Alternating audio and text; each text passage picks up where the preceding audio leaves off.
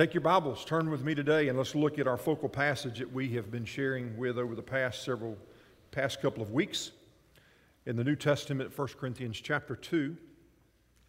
And this is what Paul had to say. Paul said this, "When I first came to you, dear brothers and sisters, I didn't use lofty words and impressive wisdom to tell you God's secret plan." And in essence, he said, but while I was with you, this is what I wanted to tell you. That I'd forget everything except Jesus Christ and the one who was crucified. In other words, I'm not going to try to just fill up and tell you all these great and wonderful stories, but I'm going to cut to the chase, and I want to tell you about Jesus Christ and who He is and the fact that He died on a cross for me.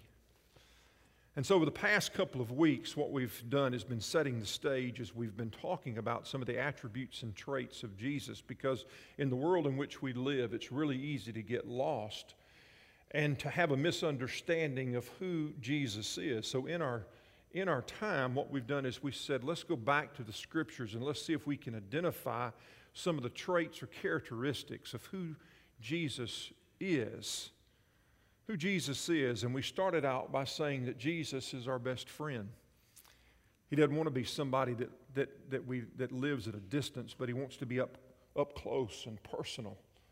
Just to remind us, because a lot of times in our relationship with the Lord, we talk to God as if He's far, far away, yet He's right here, and He came and He walked among this earth so that He would know the struggles and the issues of life that we ourselves experience, Brian. And the Bible now tells us that He sits at the right hand of the Father interceding on our behalf. He knows. He knows. He knows, D. He knows exactly the pains and the struggles that we go through, because the Bible says that He came in the form of flesh and dwelt among us, lived among us. Then last week, Melvin talked to us about Jesus as a leader. A lot of times we think about leadership from positional standpoint, actually, from being up here. Jesus taught us by example, leadership, servanthood. We always think that leadership is about being at the top of the game, on the top of the platform. But Jesus came down to wash our feet, to live in amongst us, to teach us how to serve one another. So today we're going to look at something just a little bit different. Happens to be one of my favorite characteristics of Jesus, or traits, and it's Jesus as shepherd. Just happens to be my middle name, Lefty.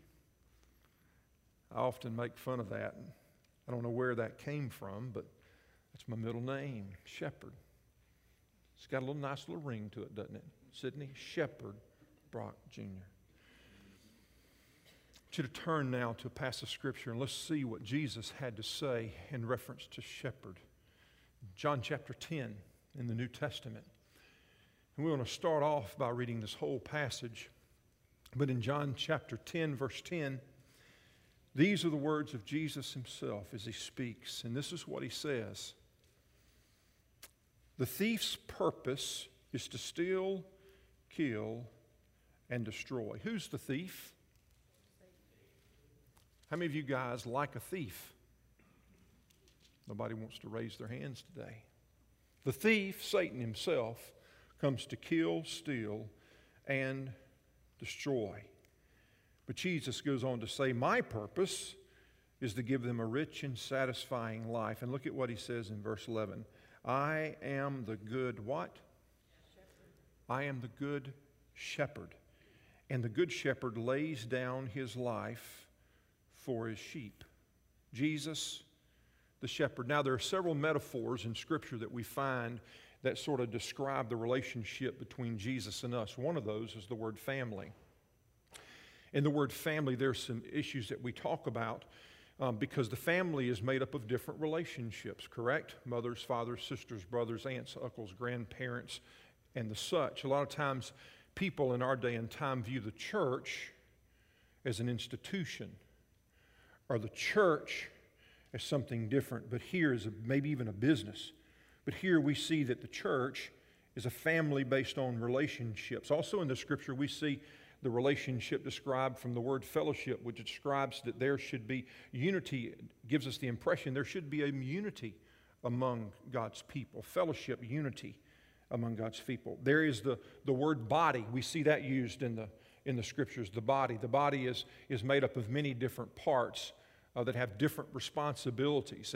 And just as our family is made up of different parts, if you're part of God's family, not only you're a different part, we all are different parts, but the Bible talks about the fact that each one of us have a specific responsibility. So my question for you, if you're part of God's family, what responsibility are you fulfilling today? Not only from a local perspective, but from a larger perspective, the overall body of Christ. Because when you begin to function inside of that body and you're fulfilling your purpose and you're fulfilling a task that God has gifted you for, there's meaning that seems to take place. See, it's a whole lot easier to come to church on Sundays. I mean, it's a whole lot easier just to sort of show up and go in and out. But if you're part of God's body, if you're part of the family of God, my question is, what role are you fulfilling? Because God's gifted you with a specific purpose in mind. But then there's another one that we also see, the metaphor of the flock. Here, Jesus is the shepherd and we are the flock. This is what the psalmist had to say in Psalms 100, verse 3. He said, "Acknowledge that the Lord is God. He made us. We are His, and we are His people, the sheep of His pasture." Now, if you take that English word, there's a couple of words that are really close together. Shepherd, pastor, overseer, herdsman, they all seem to go together. And in the New Testament, those words are best described by a Greek word by the name of poimen. That's that's your big word for the day, poimen. That's what that sort of means, poimen. And it was used to describe those different relationships, those different types of characteristics, poimen. And I want you to think about this today, that if Jesus is our shepherd, that He's our pastor. That if Jesus is our shepherd, that He's our pastor. You may not know this, but I have pastors in my life. I have people that I go to, Sherry, that I talk to, because everybody needs a pastor, right? Everybody needs somebody that they can talk to. Everybody needs somebody that will comfort, care, love, but also confront. Not just always tell you what you need, what you want to hear, but what you need to hear. The shepherd confronts as well as loves. And there's a scripture in the Bible that talks to us about both perspectives, about not only the earthly pastor, but also our Jesus being our shepherd. And they're both in the same passage. And here's Peter talking, and he's writing. There's a tremendous amount of persecution that's going on, and he writes this letter. And in this letter, as he's talking to overseers, and he's talking to pastors, and he's talking to elders, this is what he says in reference to their responsibility for the flock. Listen what he says. Care for the flock, God's people, the children. He said, care for the flock that God has entrusted you. We have a responsibility. For those of us that are overseers at Heritage, myself and Tom and Brian and Jack and Bob and Jim, for all of us, Jerry, for those of us that are overseers here at Heritage, we have a responsibility. And what Peter's saying, he says, care for the flock that God has entrusted you. Watch over it willingly, not grudgingly, not for what you get out of it, but because you're eager to serve God. Don't lord it over the people that's been assigned to your care, but lead them by your own good example. And then look what he says in verse 4. And when the great shepherd appears, Jesus is coming back. Remember, this is after the resurrection. This is after his ascension to heaven. If you know anything about the progress of Scripture, he says, and when the great shepherd, Jesus, comes back, you will receive a crown of never-ending glory and honor. Well, I want to take the 23rd Psalm today, and I want to look at that. The 23rd Psalm. So go back to the Old Testament, and what I want to do over the next few minutes is let's take a look and see what are 6 characteristics that we can find in the 23rd Psalm that have to deal with a shepherd. We're going to see if we can relate these to Jesus today. We're going to go back to the 23rd Psalm, and I want you to read this with me together. I think we're going to put it up. And today, I would probably say if you're here and if you've memorized the 23rd Psalm, you've probably memorized it from a King James Version. We're going to share it today from the New American Standard, and I think that's what we're going to read today. But I'd like for you, if you would, to read that out loud with me today as we start here. And so this is what it says. If you'll read out, you guys know what read out loud means? Okay, I just want to make sure we understand that. The Lord is my shepherd, I shall not want. He makes me to lie down in green pastures. He leads me beside the quiet waters. He restores my soul. He guides me in the paths of righteousness for His name's sake. Even though I walk through the valley of the shadow of death, I fear no evil, for You are with me. Your rod and Your staff, they comfort me. You prepare a table before me in the presence of mine enemies. You have anointed my head with oil, and my cup overflows. Surely goodness and loving kindness will follow me all the days of my life, and I will dwell in the house of the Lord forever. Write this characteristic down. The shepherd provides. The shepherd provides.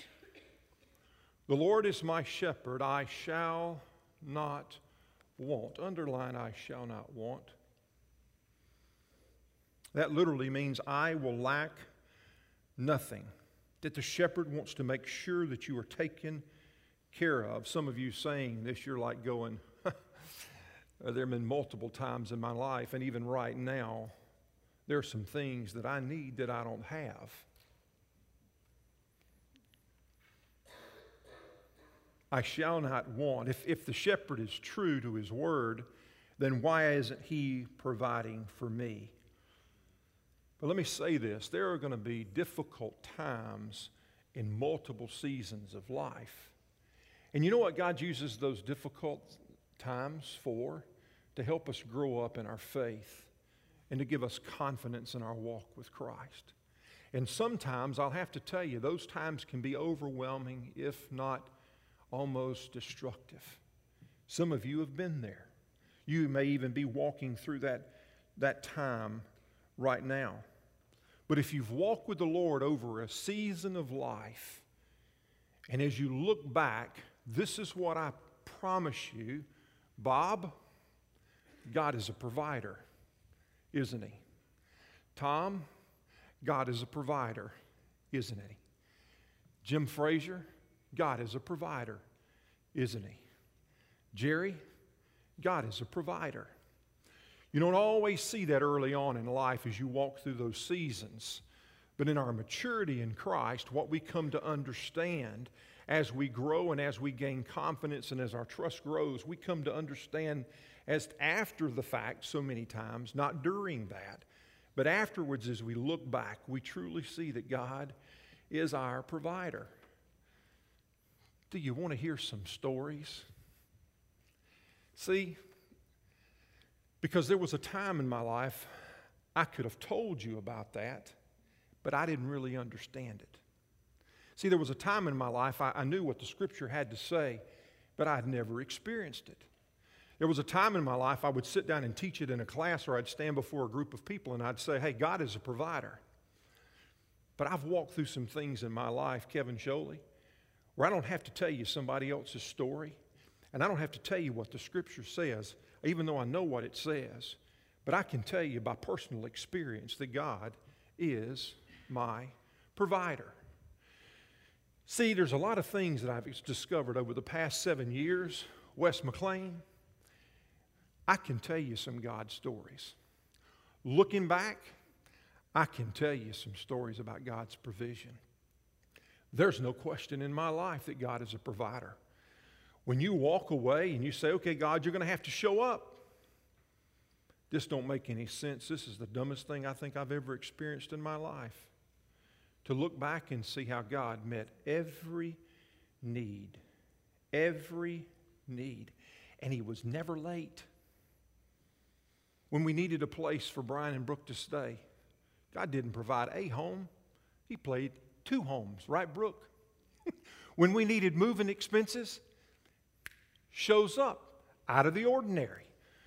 All of a sudden, here's an opportunity for us, and I'm looking at the overseers going, you guys are about to be crazy. What do you mean to tell me that you want to put 2 other people on staff? This is what we think God is doing, but the finances ain't there.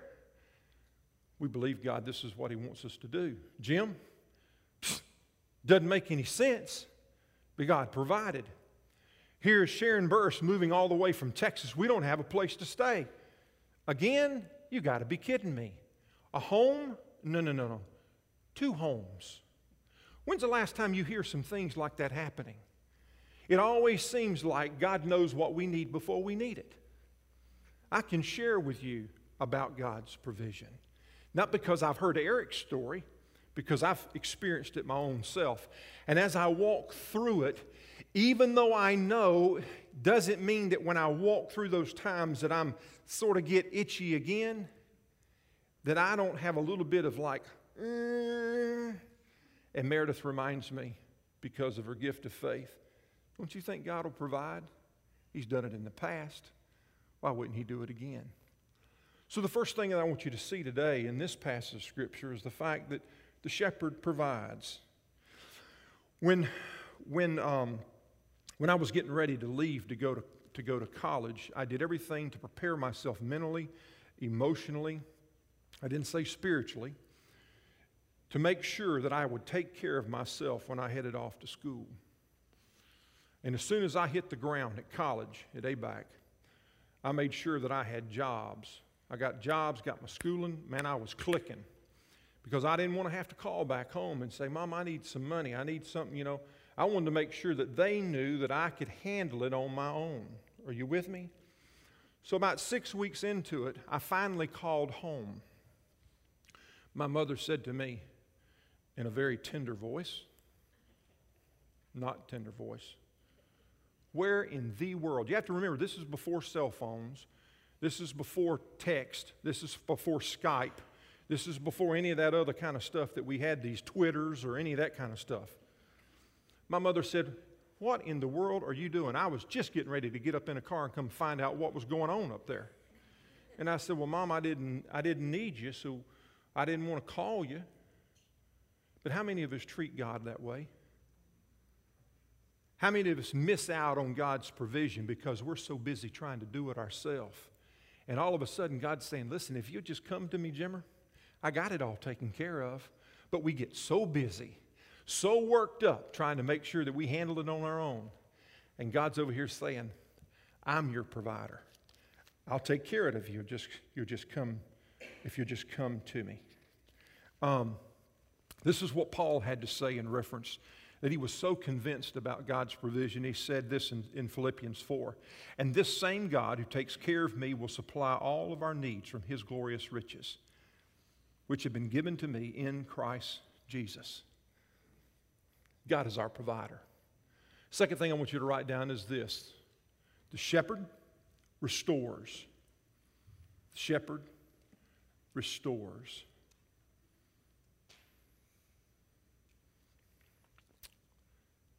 When you walk through difficulty, a lot of times it's hard for us to see difficulties from God's perspective.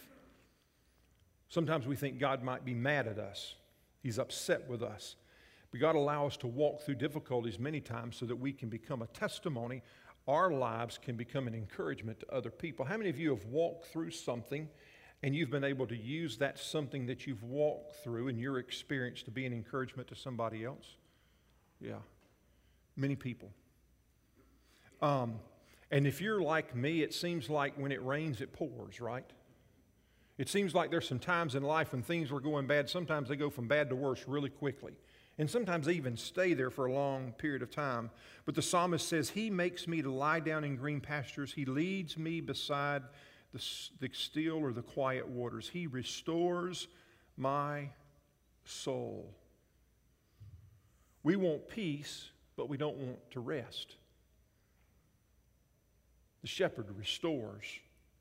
This is what Jesus said in John 14, and sort of setting the stage so you can understand what's happening. This is in the upper room when they have just celebrated Passover, and Jesus has just told him he's getting ready to leave. And this is what Jesus says to him in the midst of that conversation in that upper room that night. I am leaving you a gift, peace of mind and heart. And the peace I give is a gift that the world cannot give. So don't be troubled or afraid. Don't be troubled or afraid. Go back and look. It says, He makes me to lie down in green pastures. I wonder why He makes us lie down, because many times we don't want to lie down. You could say that the metaphor green pastures, makes me to lie down in green pastures, is God's Word. He makes me to lie down in green pastures. He leads me beside the quiet waters. See, because the green grass was the food for the sheep. What's the food for us? It's God's Word. See, it's there in the green pastures that not only are we filled, but we find comfort, and we find strength, and we find assurance, and we find rest. That's what happens in the green pastures, beside the quiet waters. And it's in the midst of that that our spirits are restored.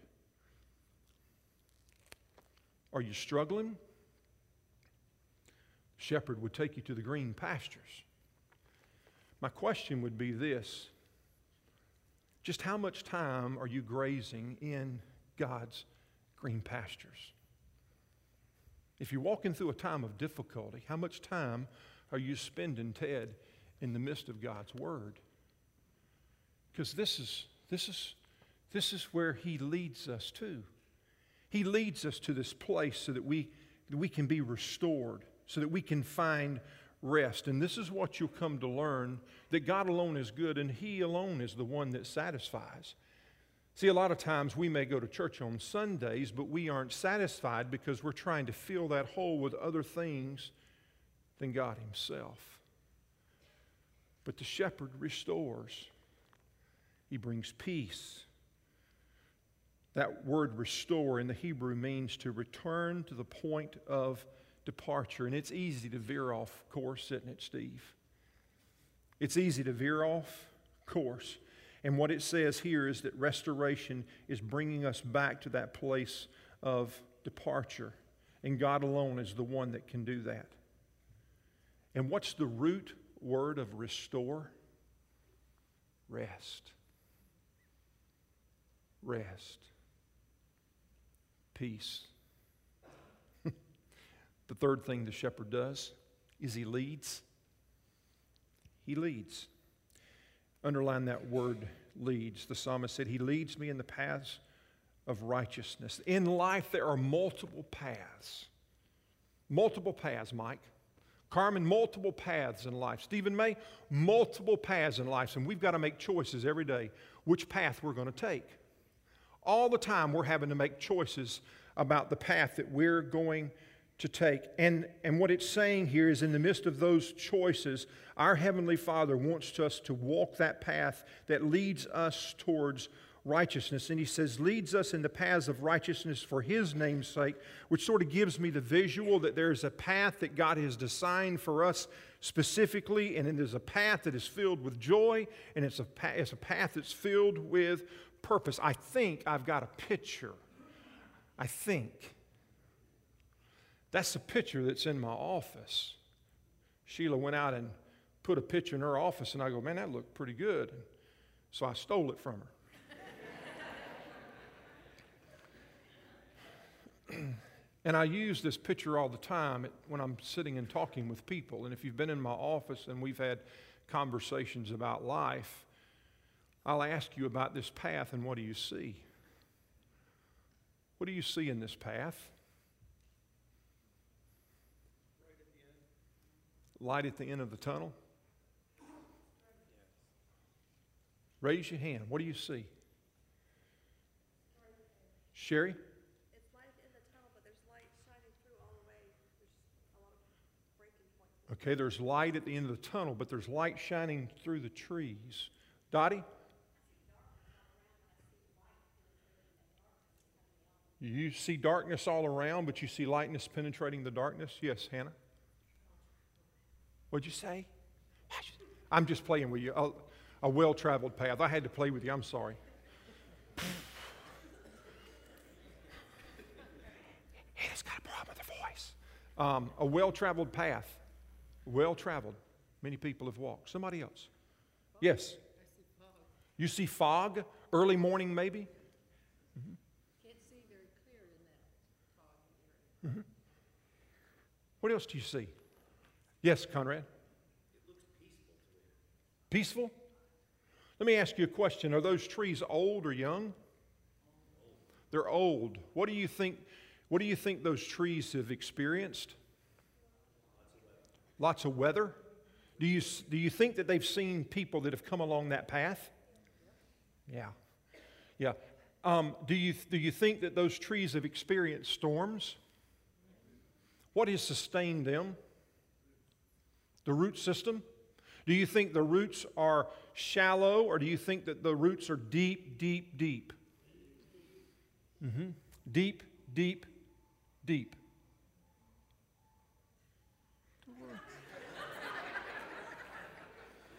We've got some sandhill cranes wanting to come in and worship with us today. You know, when I think about this, there's so many different things. What's on the other side that we cannot see? Kyle? Huh? Yeah, we really don't know what's around the corner. So we have to walk by what? Faith and not by sight. But how many times do we stand here and go, oh, well, I know what's around the corner. You ever do that?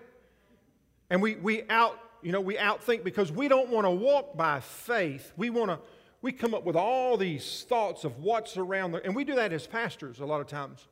We do that as pastors. We'll tell you what's around the corner and we have no clue. We have no clue what's around the corner, but we'll come up with these big ideas but we have no clue, and we waste a lot of time and a lot of resources. We have no clue what's around the corner. You walk by faith and not by sight. But the thought here is that God has a path for us. He has a path for us, and He leads us for His name's sake. He has a will for your life to live for Him. John 10:3 says, the gatekeeper opens the gate for him, and the sheep recognize his voice and come to him, and he calls his own by name and leads them out. He leads them out, and he gathers his flock, and he walks ahead of them. And then he goes on to say they follow him because they know his voice. They won't follow a stranger. They will run from him because they don't know his voice. So how do you recognize the shepherd's leadership? Is because you know his voice, because you've talked to him, you've spent time with him, you've read his word, you know the shepherd. And they tell stories of the sheep herders that would take their sheep onto the countryside to graze them. And the sheep would intermingle and mix. And all of a sudden, when that one shepherd was ready to leave, he would begin to walk away. And as he was walking away, he would call for his sheep. And the sheep would begin to follow him out of that group. It would just be his sheep and no other sheep. Why? Because they know his voice. They know his voice. And you go, that's ridiculous. You can't know the Lord's voice. How many of you know your best friend's voice on the phone? Yeah. Yeah, when they call you on the phone, they don't go, hey, this is Sally, or hey, this is Fred, or this is, well, hey, how you doing? You know exactly who it is. This is Michael. Hey, Mike, what's up, man? Glenn, hey, how's it going? Who is this? You may not know his voice if you don't spend time talking to him. You may not know his voice. See, once a week isn't enough. But how do you know his voice? How do you recognize his voice? The fourth characteristic is this: the shepherd supports. The next part of the psalm says, yea, though I walk through the valley of the shadow of death, I will fear no evil because He's with me. You guys have heard the story about footprints in the sand, walking through a time of difficulty, and then that time I realized there was only one set of footprints. Where were you, God? Well, it was in that time that I was carrying you. The Lord supports. Paul said in 2 Timothy, the first time I was brought before the judge, no one came to me or to my support. Everyone abandoned me. May it be counted against them. And this is what I want you to underline, verse 17. But the Lord stood with me and gave me strength so that I might preach the good news in its entirety to all the Gentiles to hear. And He rescued me from certain death. The story of the old pastor is he's been in the pulpit for 50 years in this community. For many years he had told them that Lefty, that God was with them, that God was their support, that God was there in the midst of darkness. His wife died on that Saturday night, and some of the elders of the church came to him and said, Pastor, we're going to take care of the services tomorrow. And he said, no, I've got to preach. And he said, no. They said, no, we're going to handle it for you. And he said, no, I'm going to preach. And they said, Pastor, you need to let us handle this. He said, no, you just don't understand. He said, for 50 years I've stood in the pulpit and I've told my people that God is there in the midst of darkness and that His support is sure. This is the first time in my life I've ever walked through darkness. And I have to be able to tell them that God is there and that He still supports. At the graveside, God is there. And in the courtroom, God is there. And in the emergency room, God is there. And when you're crying out and you don't think anybody's listening, God is there. When you don't know which way to turn, God is there. And you may say it, but do you believe it? I mean, it's easy to say, God is there, but do you believe it? Back in 2004, when we had all the hurricanes that came through, Meredith and I had been gifted with a place over at the beach. There was a couple that had intended to go. They couldn't go. They couldn't get their money back. They said, listen, you and Meredith go. Abby would have been about 4. Caleb would have been about 2 at that time. And so we went over to the beach during that time. And in the midst of that, we realized that there was a hurricane that was coming. And in that hurricane, it fell after we had been there for a couple of days. And I'm like going, you got to be kidding me. I mean, here we are. We're over at the beach having a good time, and now a hurricane's got to come. So Meredith looked at me, and she says, well, what are we going to do? And I said, well, we're just going to stay here. We're going to stay here. And she says, you don't think we need to go home? I said, no, baby. I said, we're just going to stay here. There's nothing. I mean, if it's going to blow away, it's going to blow away. There's not a thing we can do about it. So in the middle of the night, I got really, really antsy. And I felt like the Lord said, go home. Go home. And so I got up the next morning while everybody was still in the bed. And I began packing everything in the car. And I remember Meredith coming into where, and she goes, what are you doing? And I go, we need to go home. And she goes, I thought you just said last night. I go, I know. I said, I don't understand. I just feel like we need to go home. So we loaded everything up. And we got about halfway there, and Meredith goes, oh, my goodness. I left Caleb's baby monitor on the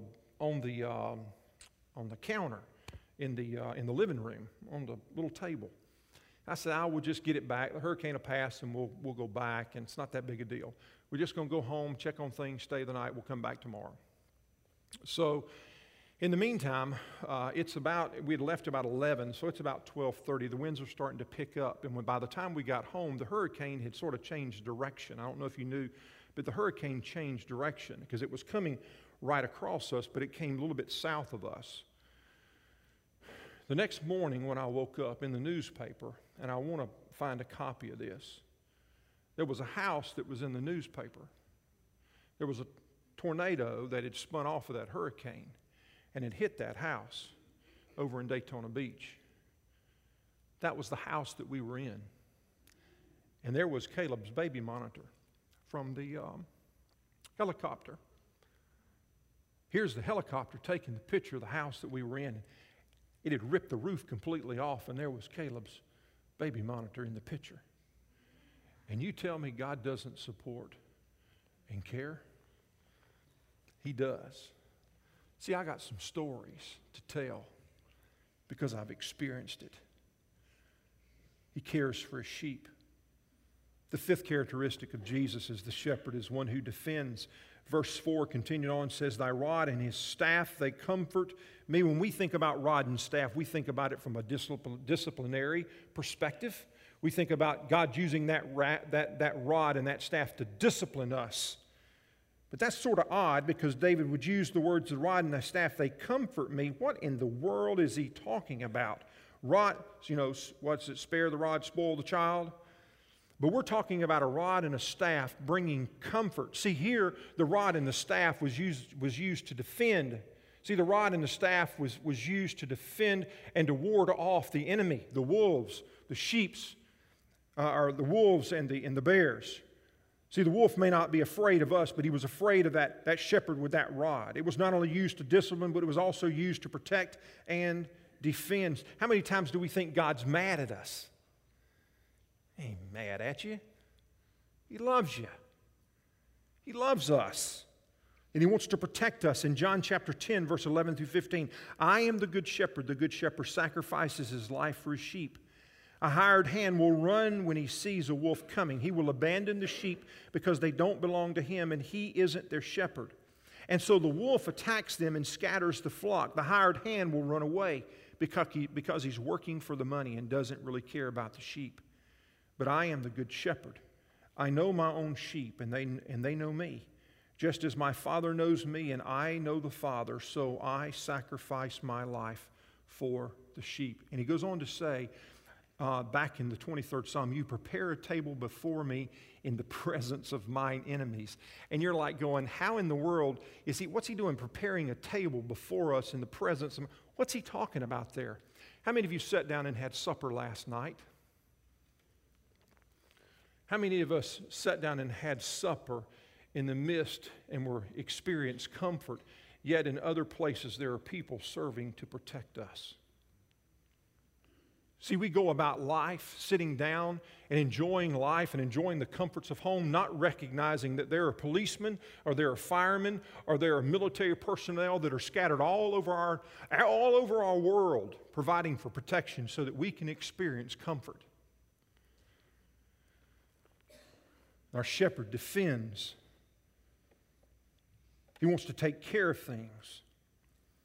And while the war is going on and the turmoil around us, here's Jesus setting the table, preparing the table for us, going, listen, I got it covered. You go ahead and eat. I'm going to take care of it for you. Just sit down. And he prepares the table before us in the presence of our enemies. He fights the battles for us. The sixth one, 6 characteristics the shepherd blesses. And I finish with this. You anoint my head with oil, my cup overflows. Surely goodness and mercy shall follow me all the days of my life, and I will dwell in the house of the Lord forever. The writer in Hebrews chapter 13, verse 20.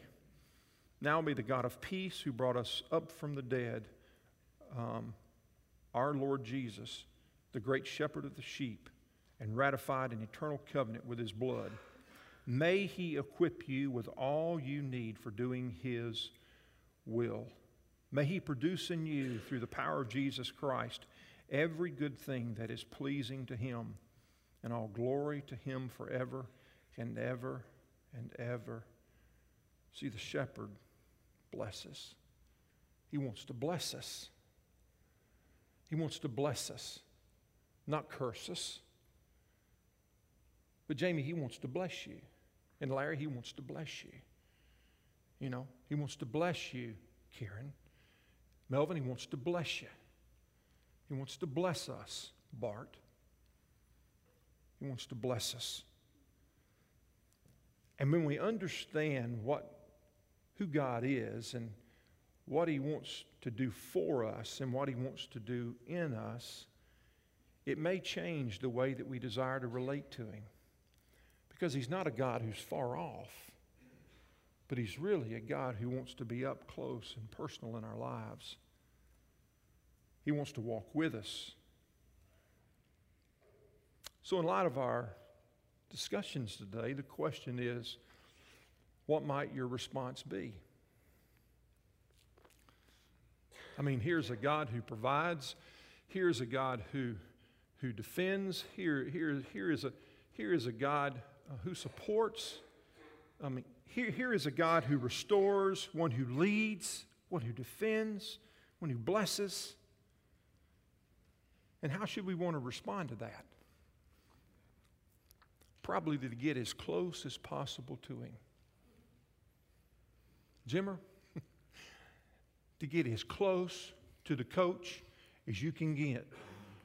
See, when I was on the football field, sometimes the coach would take us out, and I didn't go sit on the bench. I went right back up to him. I got right up in his face because I wanted him to know, listen, coach, I'm ready for you to put me in when it's that time. I'm ready to go.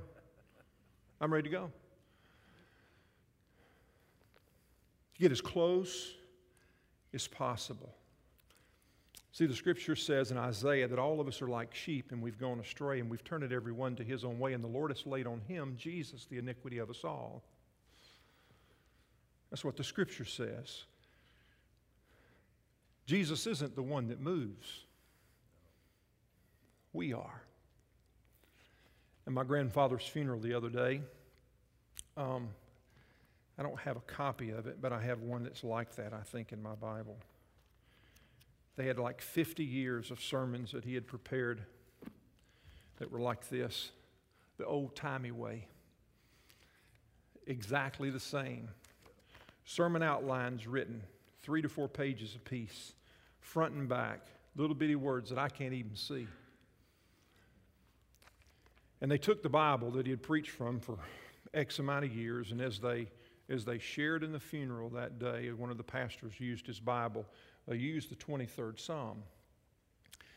And he began to share the 23rd Psalm. He said, I want to read to you what Gilbert had written. He said, because it said, the Lord is my shepherd. He said, no, the Lord is my shepherd indeed. And my question is He yours? If not, how are you going to respond? See, the Bible teaches us that we respond by acknowledging our sin and recognizing our need, because if there is no need, if there's no recognition of sin, you really don't need what Jesus did for you. But when you recognize your sinfulness and you recognize your need, it puts Jesus in a whole different light. Next week, we're going to talk about Jesus as the Lamb as we celebrate the Lord's Supper together. And it brings to light the picture of really who Jesus is and the sacrifice that He paid for us. But today, if you're here and you don't know Christ and you don't have a personal relationship with you, I wish I could tell you it was as simple as saying a prayer and signing some piece of paper and it's off and done. No, it's not a one-time decision to follow Jesus, but it's a daily decision to follow Jesus. But it starts with an admittance of sin, believing that Jesus died on the cross and committing to live your life for Him daily. Would you pray with me today? Father, thank you for our time. If there are people here today that don't know you, even after this service, Lord, I pray that they would come to me and say, I want to follow Jesus. I want to know Jesus. If there are others that are here, Father, that are believers, it wouldn't surprise me if some have walked and are not in the place where they need to be. This is what I've come to learn, Lord, that you haven't moved.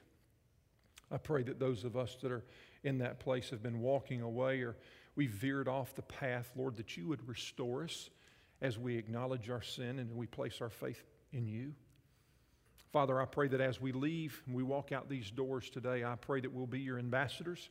I pray that we'll recognize and understand that we represent you as we walk out these doors. May we be instruments of your peace. May we be a light into this place of darkness. Father, may you use us to impact the lives of others as we not only represent you, but as we live for you, not only in good deeds, but also in the testimony of our word.